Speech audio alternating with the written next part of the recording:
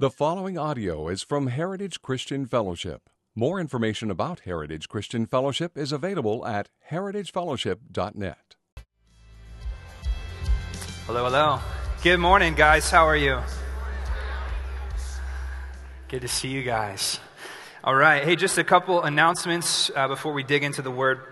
Lots of stuff going on, guys.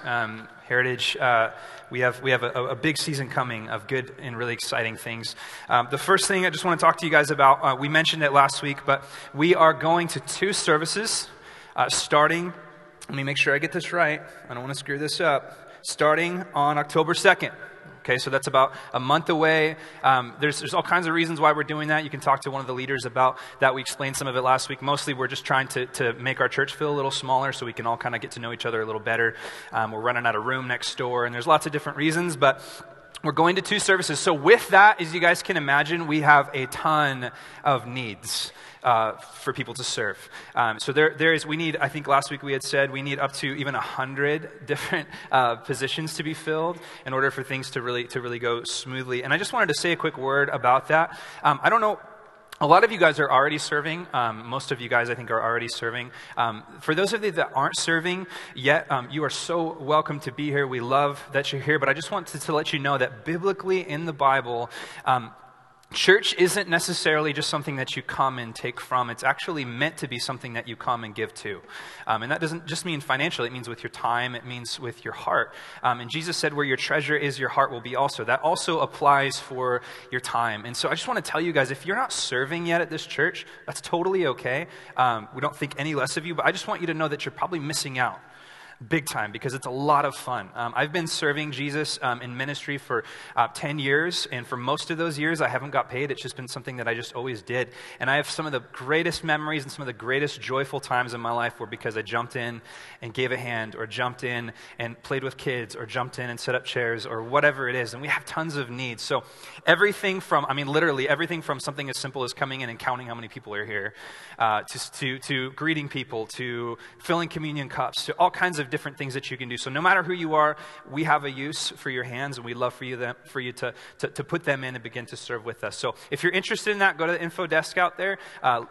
Let them know. They'll get you signed up. Someone will contact you, and we'll go from there. Another kind of exciting thing is that we're starting our Wednesday night services back up, which I'm stoked about. I love the midweek service. And the exciting part about this too is, we are meeting over at the Hub next door. Raise your hand if you guys have even been to the Hub yet.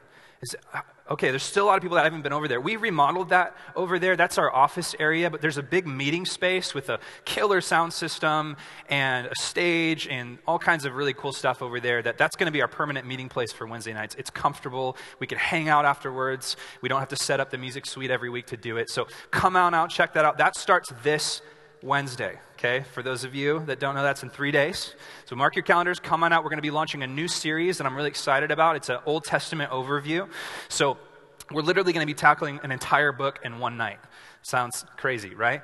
We're going to tackle one book a night until we get to the Old Testament. The point of that is hopefully just to give people kind of a big zoomed out picture of what the Bible says in totality. And then other than that, if you guys all got this little yellow sheet, please just take a minute or take that home and just take a look at all of the things on there. There's 2 things in specific in there I want you to kind of take a look at. One is we need some volunteers, some servants for a special veterans meal, and there's some information on there, so if you'd like to help and get involved with that. Also, women's fall retreat coming up, so for you women, take a look at that for sure. For you men, take a look at Sign Your Wives Up, okay? So more information on there. Everybody got it? Set? Everybody happy? Everybody awake? Okay. All right, praise the Lord. Hey, let's pray. I'm going to ask you guys to go a little Pentecostal with me for a minute. And would you just hold your hands out like this? You're like, why are we doing this, Sam? This is weird. We're doing this because typically our heart and our soul and our mind follow our body. And just simply by doing this, we're showing the Lord and we're reminding our hearts and our minds that we're here to receive from Jesus, to hear from the King of Kings. Amen. So before I pray, I'm going to give you guys 20 seconds on your own. Just invite the Lord into this place. Ask him to speak to you this morning. Say, Lord, I want to hear from you. I want to hear your voice with your hands out, and then I'll pray and we'll get into the word.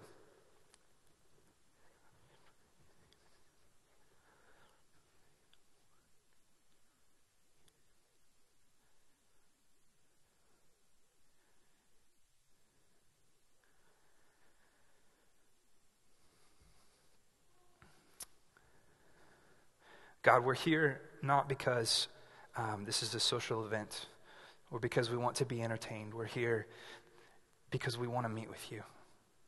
We want to hear from you. God, you possess all wisdom and knowledge and truth in the universe. God, we want access to that. Lord, would you speak in that voice that only you can? Would you penetrate our hearts, God, that are distracted and hard and so quick to wander from you? Lord, we have our hands out as a sign, God, that we are ready to receive from you, God. Lord, would you speak? In Jesus' name, amen. All right.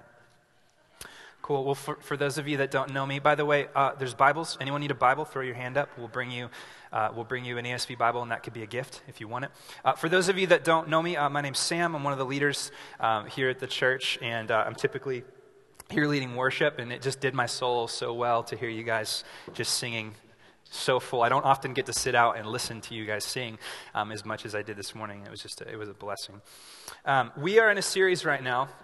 Is the slide up? It is. Okay, Hearing from God. We're in a 4-week series called Hearing from God. And so that's kind of what we're going to be talking about this morning. If you have your Bibles, flip them open, John chapter 14. And go ahead and just leave that open. And we're going to do some work in that section of Scripture. How do I hear from God? That is the ancient question of all times, is it not? Not just for Christians, really, but for any human being that's ever lived, I think, on the face of the earth. For any human being in history that's ever lived, I think they've probably asked that question or pursued that question. How do I hear from God? I think at our very core, at our very center, we have this longing to hear from a deity. Okay, we just do. All men know, anyone who's anyone knows that to possess the voice of God, to have access to the voice of God, is to have all wisdom and all power in the universe, right? So because of that, lots and lots of men have pursued it, lots and lots of women have pursued it, and lots of people have pretended as well, because they knew, if I have access to the voice of God, I have power. We have all kinds of examples of people trying to hear from God in history. The Greeks and the Egyptians, some of the more ancient cultures that we know of, they would hear from God through what were called oracles, people that were sort of supposed to be the mouthpiece of God. They would go to these temples like the Temple of Apollos, and they would pay a large sum for these oracles to tell them who they should marry and what they should do for employment and what they should eat for breakfast or whatever it was. We've seen in history different people observing nature and creation to hear from God, right? Looking at the stars and charting them and looking for some kind of hidden language from God in the stars. Or you see maybe tribal gurus throwing bones, right? And trying to read the bones to tell you, what to do and what God might be telling you to do. And in Eastern religion, they primarily look within to hear from God, right? So you get your yoga mat and you go into the Himalayas or wherever, and you climb up the mountain, you sit and you look internal, and you do it for, you got to be reincarnated, I think, in true Hinduism, I think it's like 10,000 times you got to be reincarnated. And then you look within, and then you find God's voice by looking within. That's their approach. Mormons, they conveniently still have prophets, right? So God speaks, and they can change their religion whenever they want. Good for them.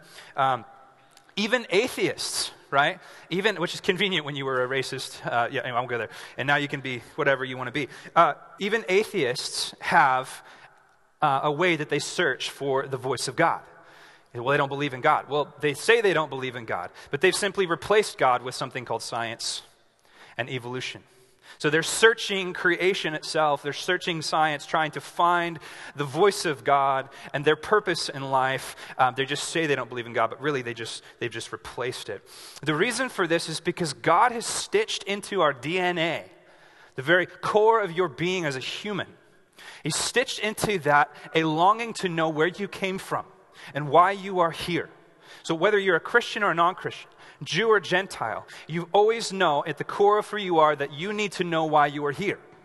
And you need to know who put you here. Why are we here? That's the ultimate question that every human has asked. It's the ultimate story, isn't it? It's the born identity story, right? Wakes up, doesn't know who he is, doesn't know why he's good at everything and has a bunch of money in every different country. I geek out on those movies. Those are cool. And the whole movie is about him trying to figure out who he is. Who programmed me this way? Who designed me this way? Why am I the way that I am? And the reason we resonate with that movie, and a million other movies just like it, is because it connects and clicks with something at our core. We want to know who we are. We want to know why we're here. Who programmed us this way? Why do I feel what I feel? Why do I get sad? Why do I get depressed? Why do I get happy? Why do I love? Why do I long to be loved? Why is that there? And we search for the voice of the one who created us. All humans do, no matter what. Now, Christians, all of us, Christians, I think we're intensely confused about this subject. I know that to be true because when I looked at the subject, I thought, wow, I'm really confused about this subject. And now I got to get up and teach everybody about it. That's going to be awesome.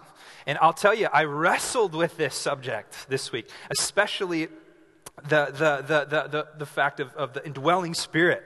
Woo, you know, I'm like, what am I going to say about that? Hearing from God, the indwelling spirit. Oh my goodness, there's some confusion about this topic. How does God speak? Now, primarily it seems like Christianity is split into kind of two big groups, and there's probably people in this room that would fit anywhere along. But one extreme of the groups, if you will, of hearing from God are those that hear from God in everything and through everything. I mean, you guys know some of these people. They're famous for doing things like the flop and stop, right? Thus is the word of God, which is all great when you're in Song of Solomon and you're married, but it's not so great. It's not so great when you flip over to a verse that says, thou shalt circumcise thyself immediately. That's bad news, right? So that doesn't work out. So is that too far? I'm sorry.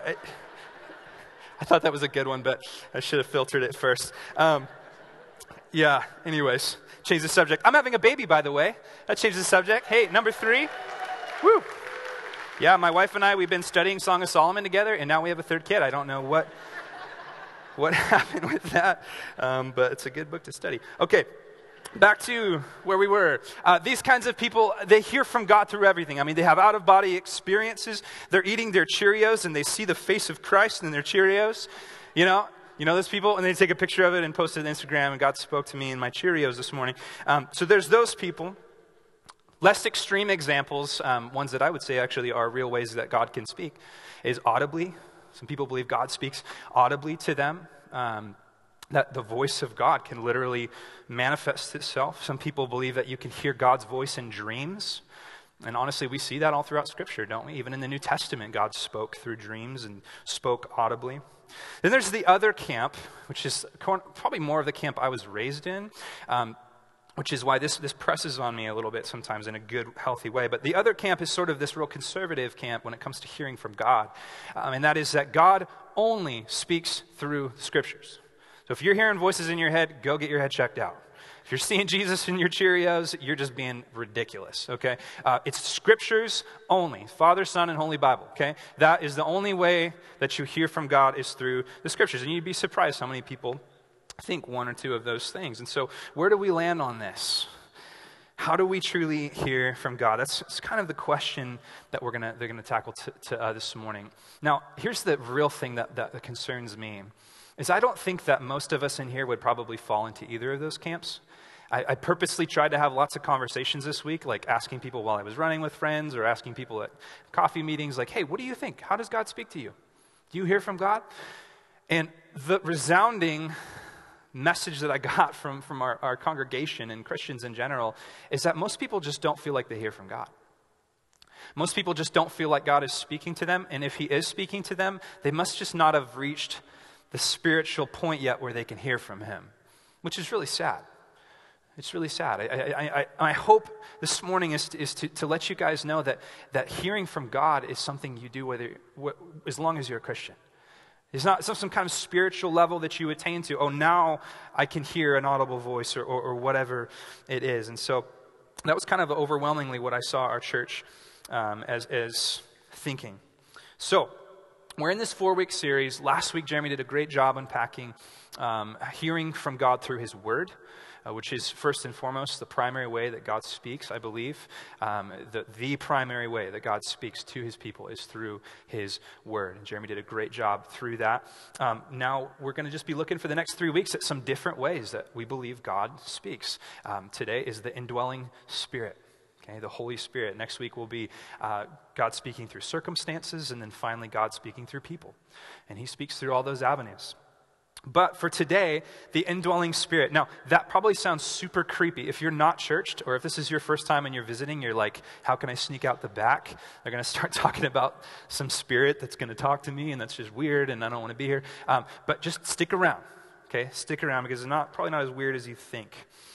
So, my hope for today, my bullseye, if you will, of today, is simply that I want to draw you up, first of all. I want to draw you up to zoom out and to see the big purpose of God speaking. And then I want to draw you out. And that is I want to call you to begin to listen for the voice of God. So I want to draw you up to see the big picture, and then I want to draw you out. So with that being said, John chapter 14. I'm just going to give you guys a little bit of the backstory, a little bit of a teaser before we get into the text itself. In John 14, Jesus is unpacking this kingdom reality. He's explaining something that is going to happen, something that God has purposed to happen to the disciples. He's basically telling them that he's out of here. He's saying, I'm gone. I'm going to the Father. I'm going to heaven. I'm going to build houses on my Father's mansion. There's many rooms there. There's room for you guys. And he says, I'm out of here. And then he says this. He says, but don't worry. You're going to know how to get there, okay? You guys might be familiar with this story. Thomas, and we'll look at it more closely, but Thomas pipes up and he says, Lord, how will we know how to get there? How can we possibly know how to get to this place that you're going? Now, to understand the tension of this moment, I just want to take you guys quickly into a little bit of the backstory of what had happened up to this point. Now, the disciples knew the history of Israel. Okay, they knew the history of Israel. And in the history of Israel, much of God's history was God speaking to his people. Okay? God spoke constantly to his people. He spoke through all kinds of things. He spoke through nature, burning bushes and clouds by day and pillars by night and parting the sea and manna falling from heaven. He spoke through dreams to people like Joseph and Nebuchadnezzar and Jacob and Daniel. He spoke through the law, right, that was written on the 10 Commandments up on Mount Sinai to Moses. He spoke audibly at oftentimes to Moses himself, right? He spoke the voice of God. But primarily in the Old Testament, God even spoke through the prophets. Continually, God spoke through the prophets. So God was always speaking to Israel. But the problem wasn't that he wasn't speaking. The problem was that Israel did not listen. In fact, it seemed as though they were incapable of listening to God. When God wrote his law down in order to try to let them know who he was and what his purpose was, it almost seemed to harden the hearts of the people rather than infiltrate the hearts of the people. God would send prophet after prophet like Isaiah and Jeremiah to come and to try to warn God's people of the wrath to come, to call them to repentance, but they would ignore him. Jesus tells a story about a vineyard owner who leases out his land to these men, and these men take advantage and they forget to send the earnings to the owner of the vineyard. So the vineyard sends a messenger and they kill the messenger. He sends another messenger and they kill the messenger. Another messenger and they kill the messenger. Finally, he sends his own son, and guess what? They kill his son. What's Jesus talking about there? He's talking about this. That God spoke continually, time and time again, through the prophets and through the law and through nature and through miracles and through all kinds of different means. God spoke to Israel, but yet they would not listen. They despised the prophets continually. In Jeremiah 5, verse 20, it says, declare this.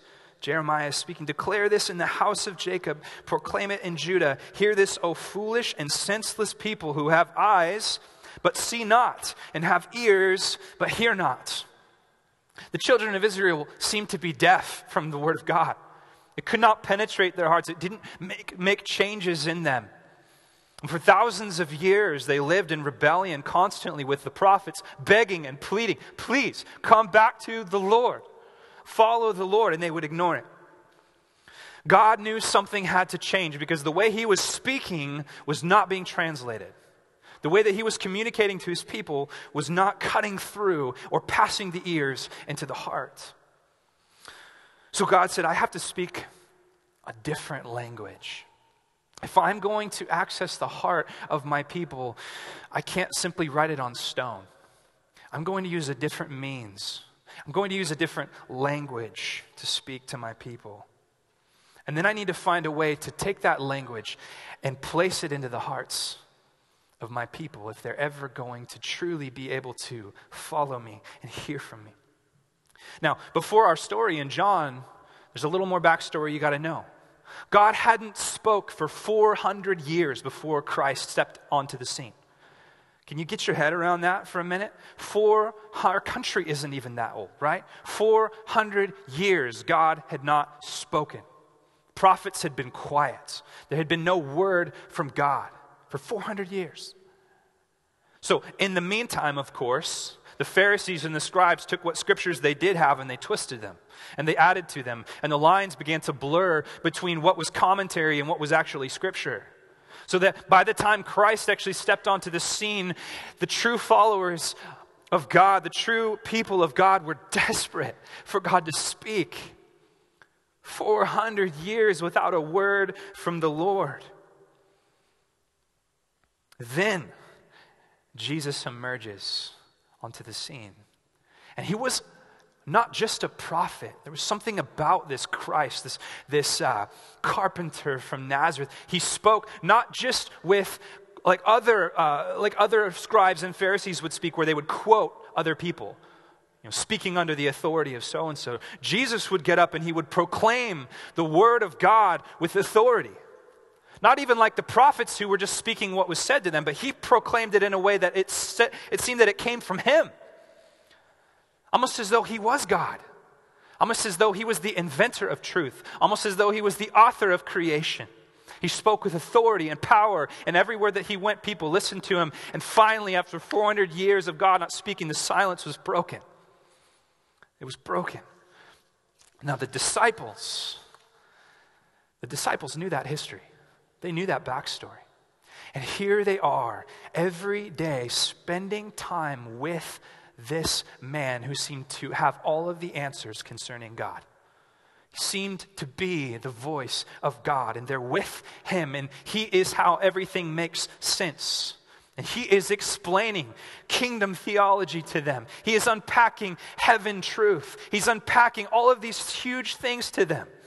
He's the source of truth for them. We know that because when John writes his when John writes his gospel, he opens it by saying that Jesus was the Word, the Logos.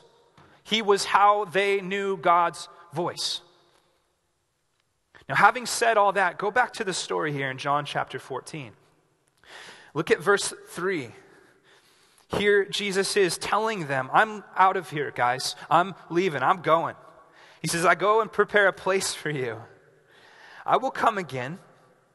I will take you to myself, that where I am, you may be also.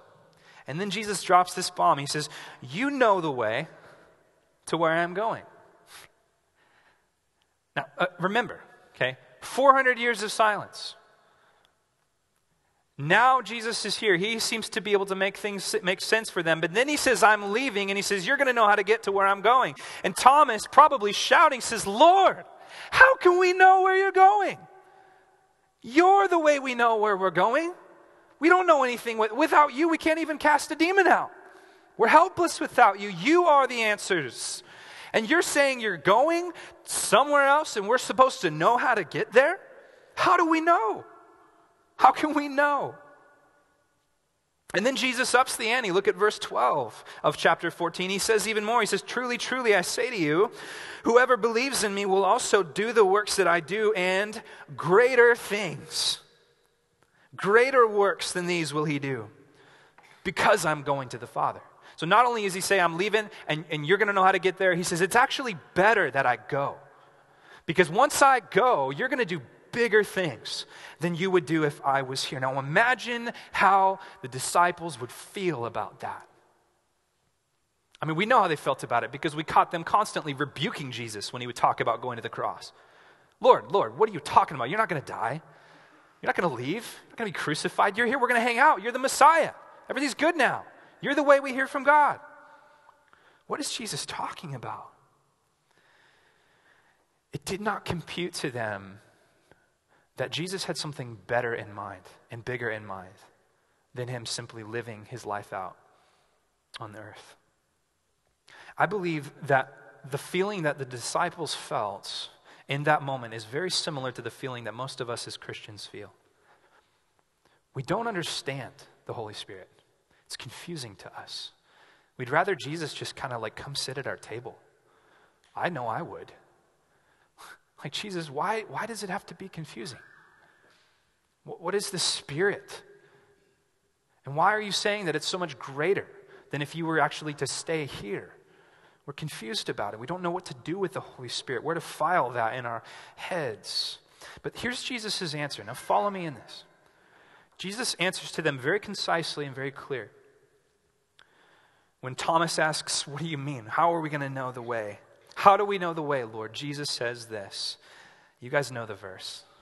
I am, say it with me, I am the way and the truth and the life. And no man comes to the Father except by me. Jesus says, I'm the way.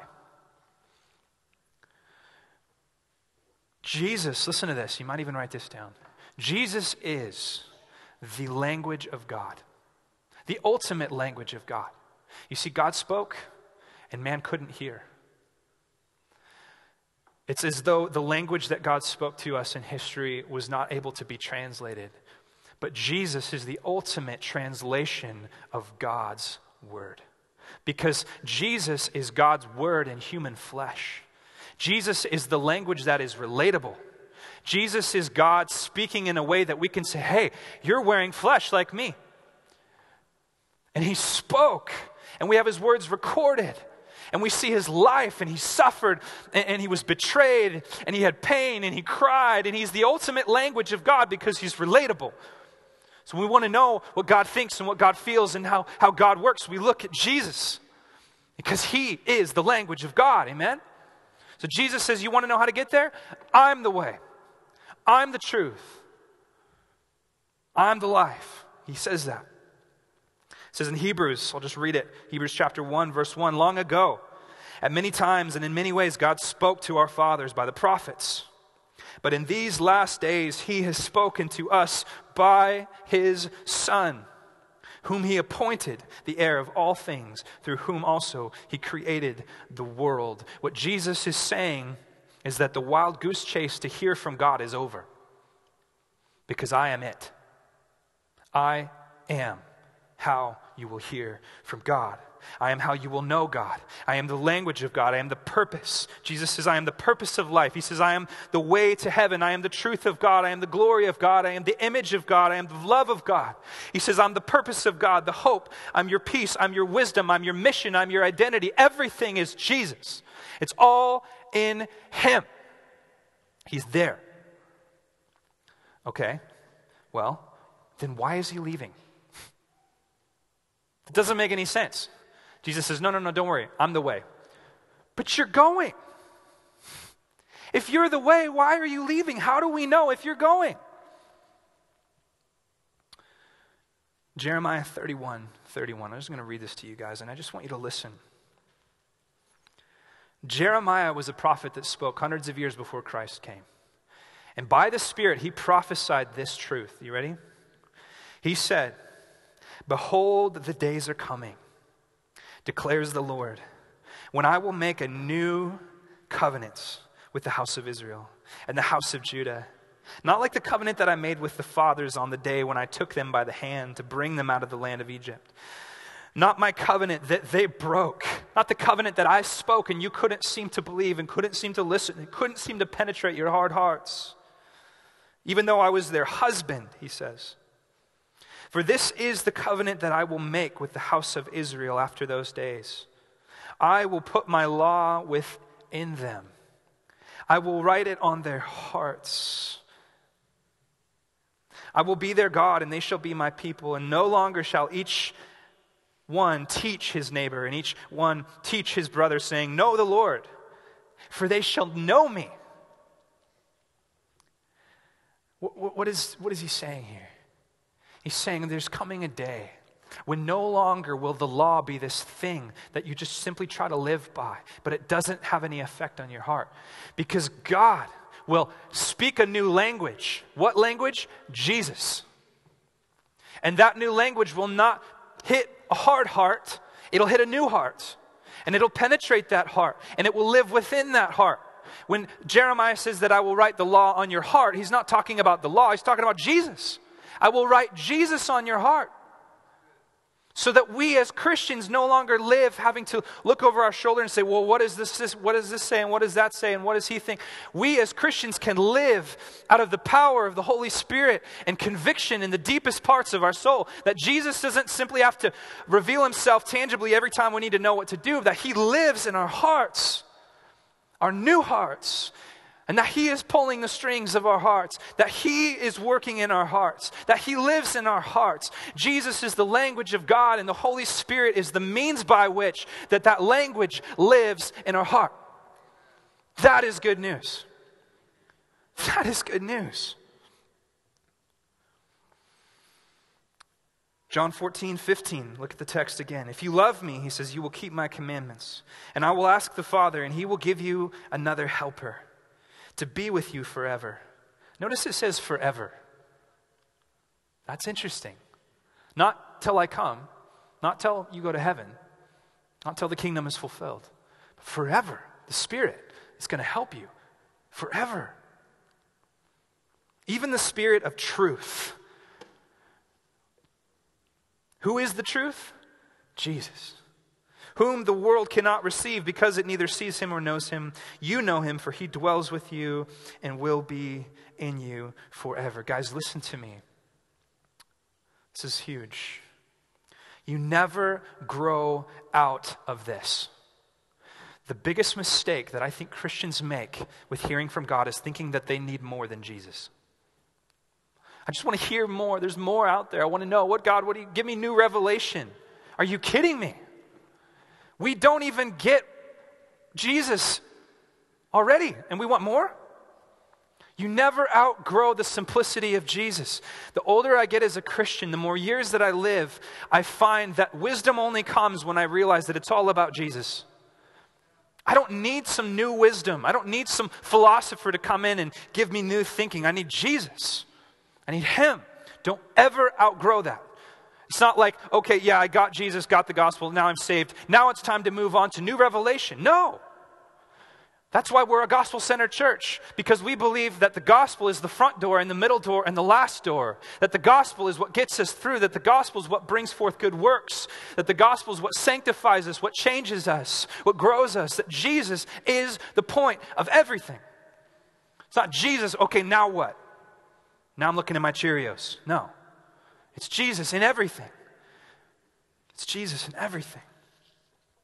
So what, Sam? So what does all that matter? It matters because we live in an incredible time. Have you ever thought about that? We are blessed that we live in this new covenant, where we do not have to go to the temple to sacrifice a lamb and hope that some sinful man will speak to God on our behalf and hear from God on our behalf if he's clean. That we don't have to wait for some scribe or Pharisee to explain to us a scripture because we can't understand it ourselves, but that we live in a time where God lives in our hearts and is speaking to our hearts. And we have relationship with him at the depths of who we are. That is good news. We are blessed.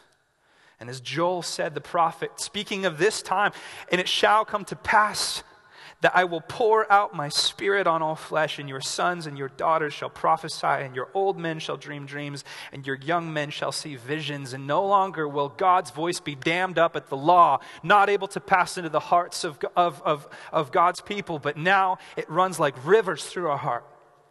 And his word is flowing and ready to be heard. That's good news. Our hearts are God-shaped containers. My youth pastor used to tell me that before I was even a Christian, and I didn't understand what he was talking about. Our hearts are God-shaped containers. God has given us these new hearts that were made to house God's presence. That's good news. This is why Paul says in Galatians 2:20, I have been crucified with Christ, and it is no longer I who live, but what? Christ who lives in me. That's what it is to be a new covenant Christian. The Holy Spirit is the mechanism by which Christ now lives in and through you. When you do good works, it's because Christ did it through you. When you say the right thing, it's sure not because you're smart. It's because Christ did it through you, and he gets the glory. In Colossians, Paul says something similar. He says, to them God chose to make known how great among the Gentiles are the riches of the glory of his mystery, which is Christ in you, the hope of glory. It's all Christ in you. So, what does that have to do with hearing from God? Everything. It has everything to do with hearing from God. I want to get into some of the nuts and bolts, a little bit of practical here. So, how do we hear from God? The reason I took you all the way through that sort of theological breakdown of the Holy Spirit's ministry is because I think that the biggest issue when it comes to listening to God's voice is not that God's not speaking, for sure. It's not that we're not listening even, primarily. I think the biggest issue when it comes to hearing from God is that we don't know what we're listening for. We're listening for all the wrong things. If I put you in a room with 1,000 stereos, playing 1,000 songs, and I said, I want you to pick out the Lord's song. I mean, it would just be mud in your ears. You wouldn't know which song to pick out.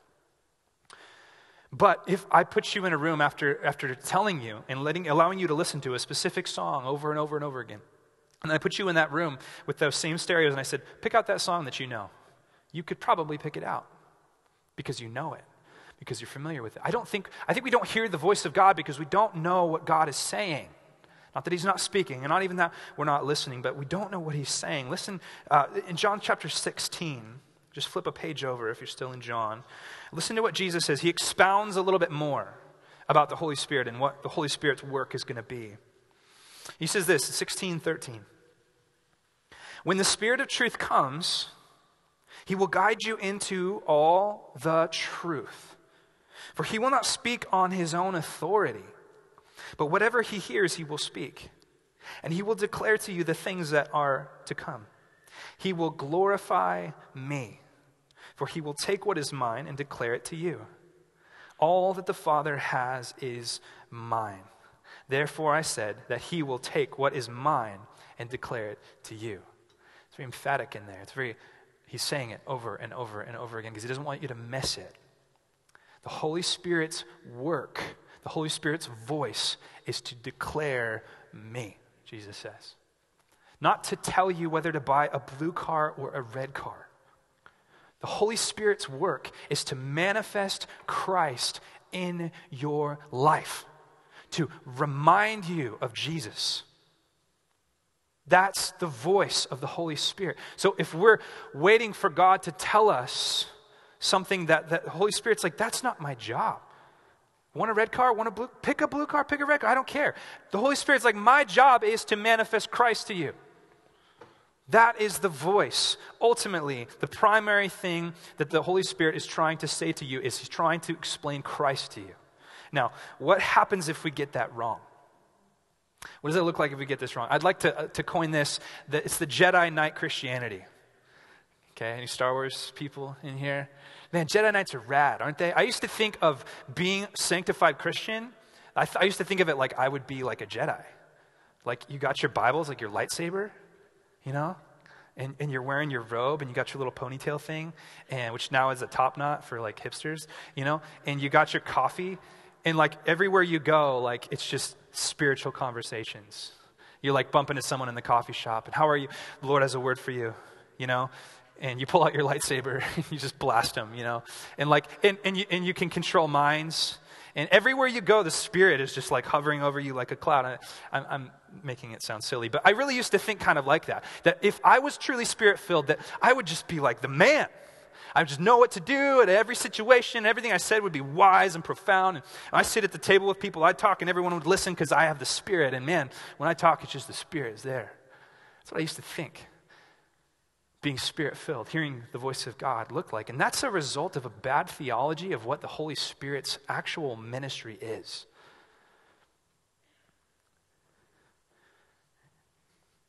I did a Google search. I always do that. Google, we all do it. Think we're going to learn things. I did a Google search. First thing I did was like, how to hear from God. Okay? Vague, right? And I clicked on like, there's a little dove on that, like mainstream Christian website. Like, surely this must be decent. Click on it, pull it up. First thing I read is this. I'm not kidding you. First thing I read. And this is a Christian website. Quote, "The worst marital problem is one word from the Lord away from a total turnaround. If you have sickness or disease, one living word from the Lord will instantly heal you. If you are in financial crisis, the Lord knows exactly how to turn your situation around. It's just a matter of hearing his voice." Now that sounds pretty good, and there's some truth to that. God can heal anything. Okay, God is the great physician. But what is systematically wrong with that sentence? That sentence is trying to tell you that God is up there just wanting to make everything easy for you. And if it's not easy, it's because you're not hearing from him. So if you made a bad call and you got into a mortgage and then the housing bubble popped and now you're in trouble, you didn't hear from the Lord. If you got into a marriage and it ended up being a really tough marriage and now you're going through problems and your wife might leave you and I didn't hear from the Lord in that. And everything that you do that doesn't go right was because you didn't hear from God. And you know what that does? It makes you in the position of God. It's up to me to make my life good. And God's ultimate goal is just to make me happy. And God's ultimate goal is for me everything to go right. And so I want to hear the voice of the Lord. You don't want to hear the voice of the Lord. You want a happy life. We all do. Okay? But is that God's purpose for you? Maybe. I hope so. I think the problem is that we're asking the wrong questions. God, tell me what's going to make me happier.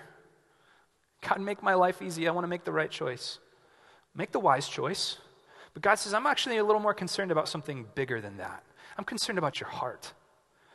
Paul says in Thessalonians 4:3, he says, "For this is the will of God, that you would get the right car." No, I'm serious. I'm having a third kid. I got to figure out how I'm going to get a minivan. Anyone got a minivan they want to get rid of?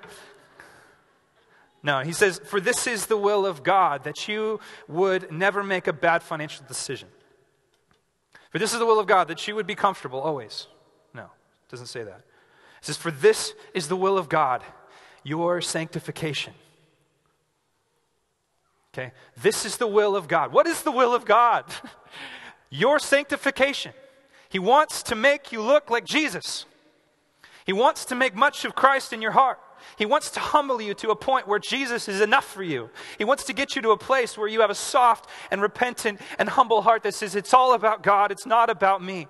So good decisions or bad decisions, God using all of it to work together for my good. Not my comfort, but my good. That's a verse that everyone takes out of context. Working everything together for the good of those who love him. Does that mean he's working everything together for the comfort of those who love him? No. The good. Well, we don't know what our good is. Our good is to look like Jesus. So that is what the Holy Spirit is primarily speaking into our lives. But that's not what we want to hear, is it?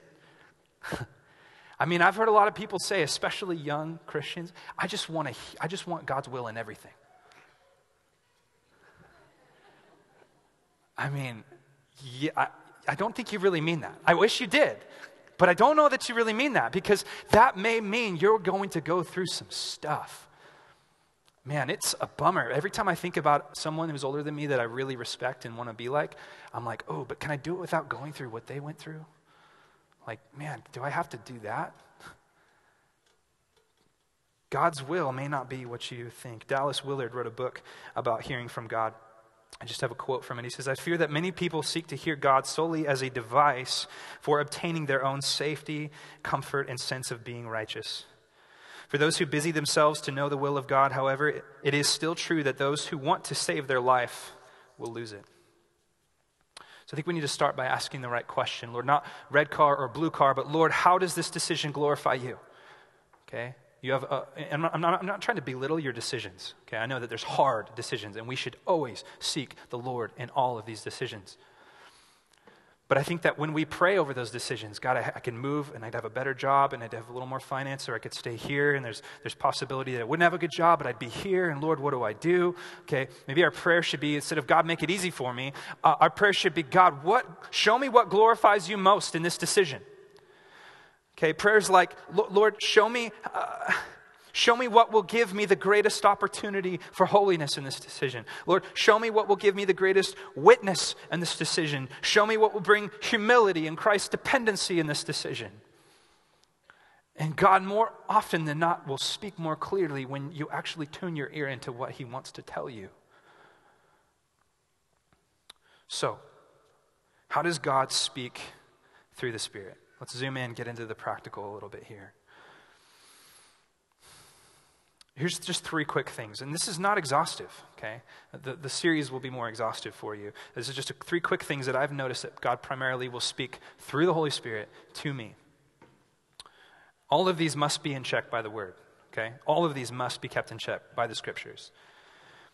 But number 1, and most importantly, is God's Word, okay? God speaks primarily through manifesting his Son in the Word, okay? Number 1, Romans 10:17, faith comes by hearing, hearing by the word of God. Romans 12:2, be transformed by the renewal of your mind, that by testing you may discern what is the will of God. Okay, the Scriptures, huge. But I also believe that we follow the Holy Spirit, and that the Holy Spirit lives within us, and that he accesses the depths of our heart. I believe that the Holy Spirit speaks through oftentimes our passions. Is that to say that all of our passions are right? No. But I believe that God plants like seeds deep down in the deepest passions of our hearts, and they begin to grow. There's a difference between what my flesh wants and what God wants in my heart. And I think he's planted many passions in our heart, and we need to listen to those. So, for instance, I've never heard an audible voice from heaven saying, Sam, you are called to be a pastor. Never heard that. However, I have a passion for Jesus, a passion for his people, and a passion to teach the word. Okay?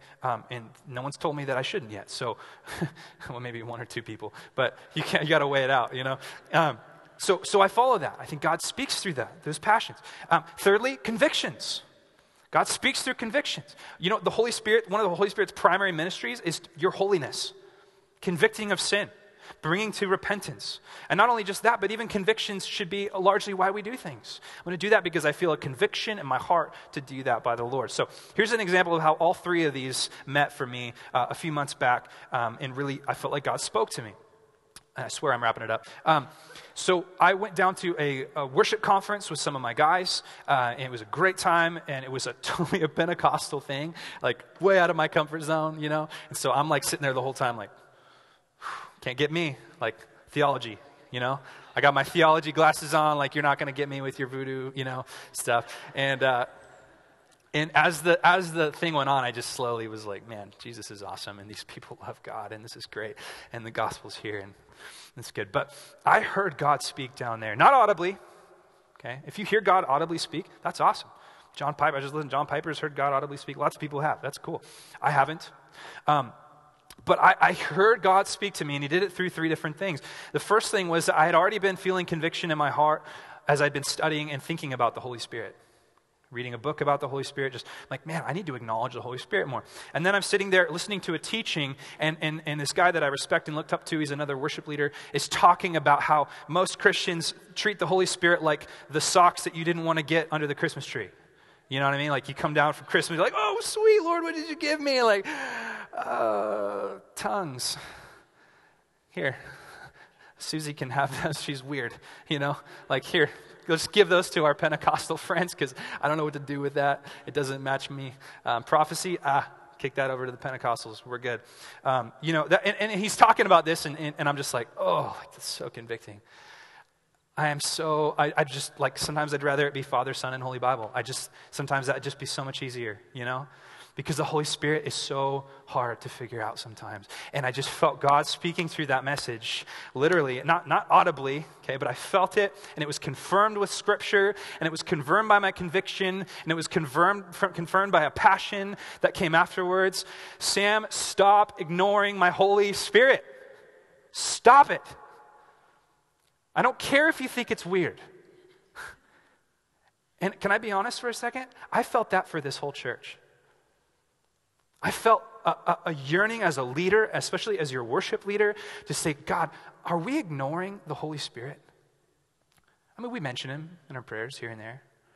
But do we really see what Jesus is saying as true? Hey, it's better that the Holy Spirit is here than if I'm here. Do we really believe that?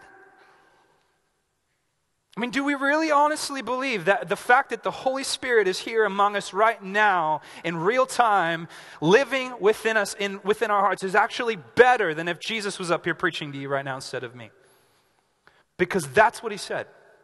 Do we treat the Holy Spirit like that? That was my conviction. And I felt God speak that to me, and that has caused me to be in a season now where I'm just trying to pay more attention to God, the Holy Spirit. And he spoke that. And it wasn't audible. It wasn't in my Cheerios. I mean, it could have been. I don't know what that would have looked like. I mean, Lucky Charms would have been better. The marshmallows could have connected. I don't know. One last thing, and then we're going to wrap it up.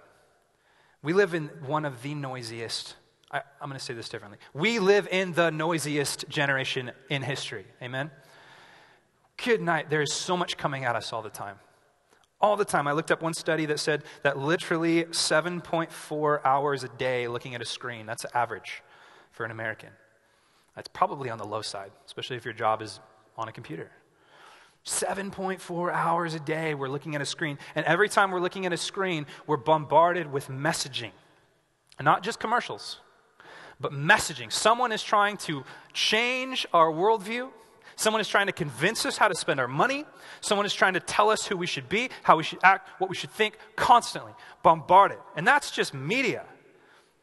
Then you got your family, your friends, your coworkers trying to sell you essential oils or tell you should breastfeed your kid till he's 10, which is awkward and we all know it. Or, your friend telling you they should only eat organics because if you eat GMOs, then, you're not even a Christian.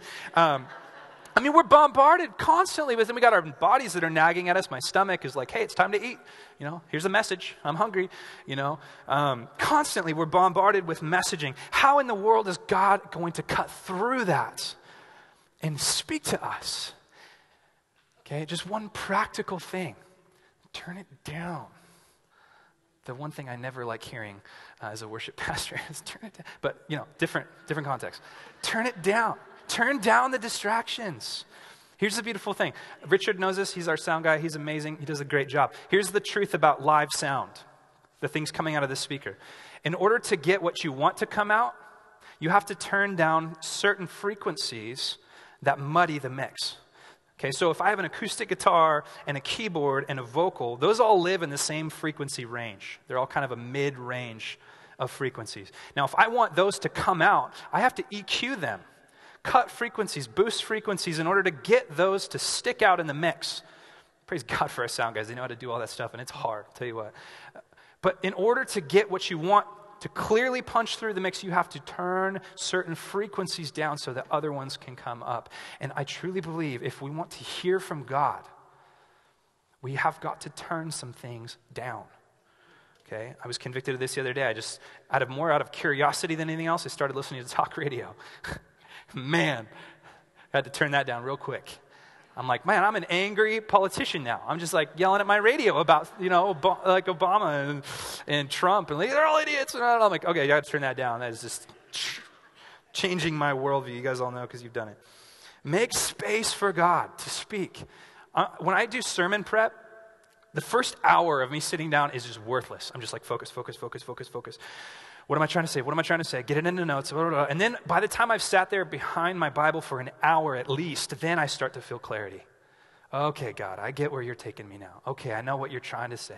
I hear this. It makes sense. I get it together. I think if you give God 5 minutes, you're going to get 5 minutes worth. You know what I mean? Create space for God to speak.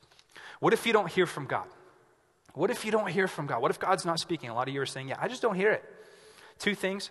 1, God may be choosing to not speak clearly right now for his reasons and his purposes. But more than likely than that, God may be speaking quietly because he wants you to kind of lean in. Here's a beautiful truth about public speaking. I always used to think that you shout.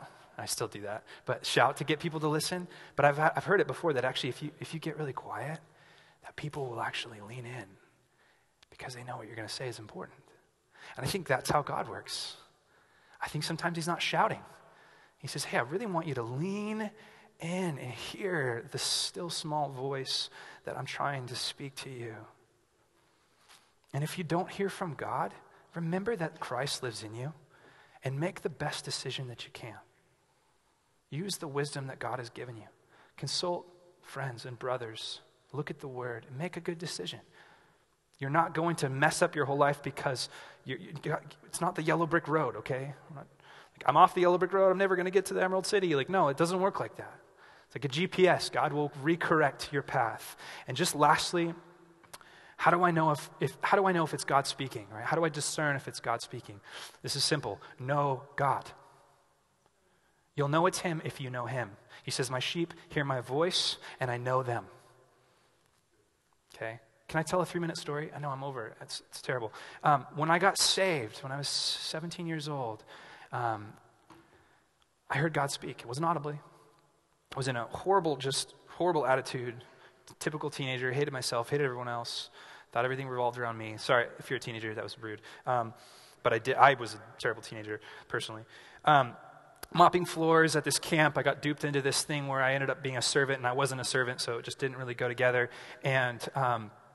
And I wasn't saved yet, and I was running from God, and I felt like Christianity just was going to be this huge bummer, and I didn't want to get saved because I just thought my life would just be lame once I got saved, and God was kind of a mean dictator, and he just wanted to ruin all my fun.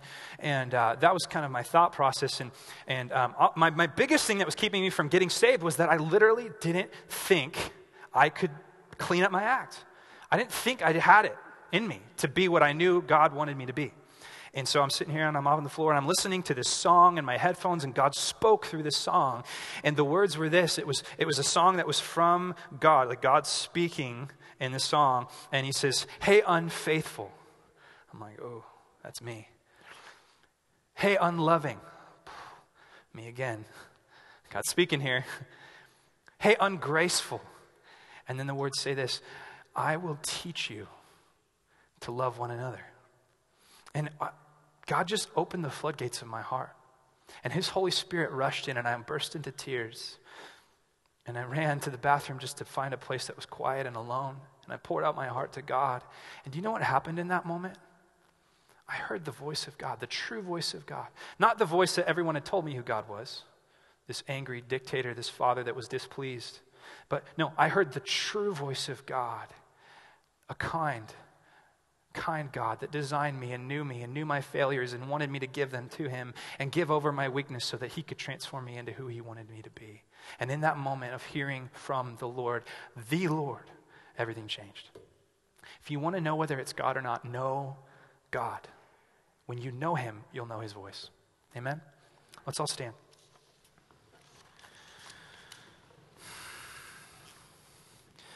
Then sings my soul, my Savior God, to thee. How great thou art, how great thou art. Then sings my soul, my Savior God, to thee. How great thou art, how great thou art. Holy Spirit, thank you that your ministry is to make much of Christ. I pray that you would be working in our hearts to remind us of Christ and that our lives would be for him and about him and to him. God, speak to us and make us a church that listens to our Father, we pray. In Jesus' name, amen. Lord, bless you guys. Enjoy your lunch. We'll see you on Wednesday night. Don't forget, 6:30.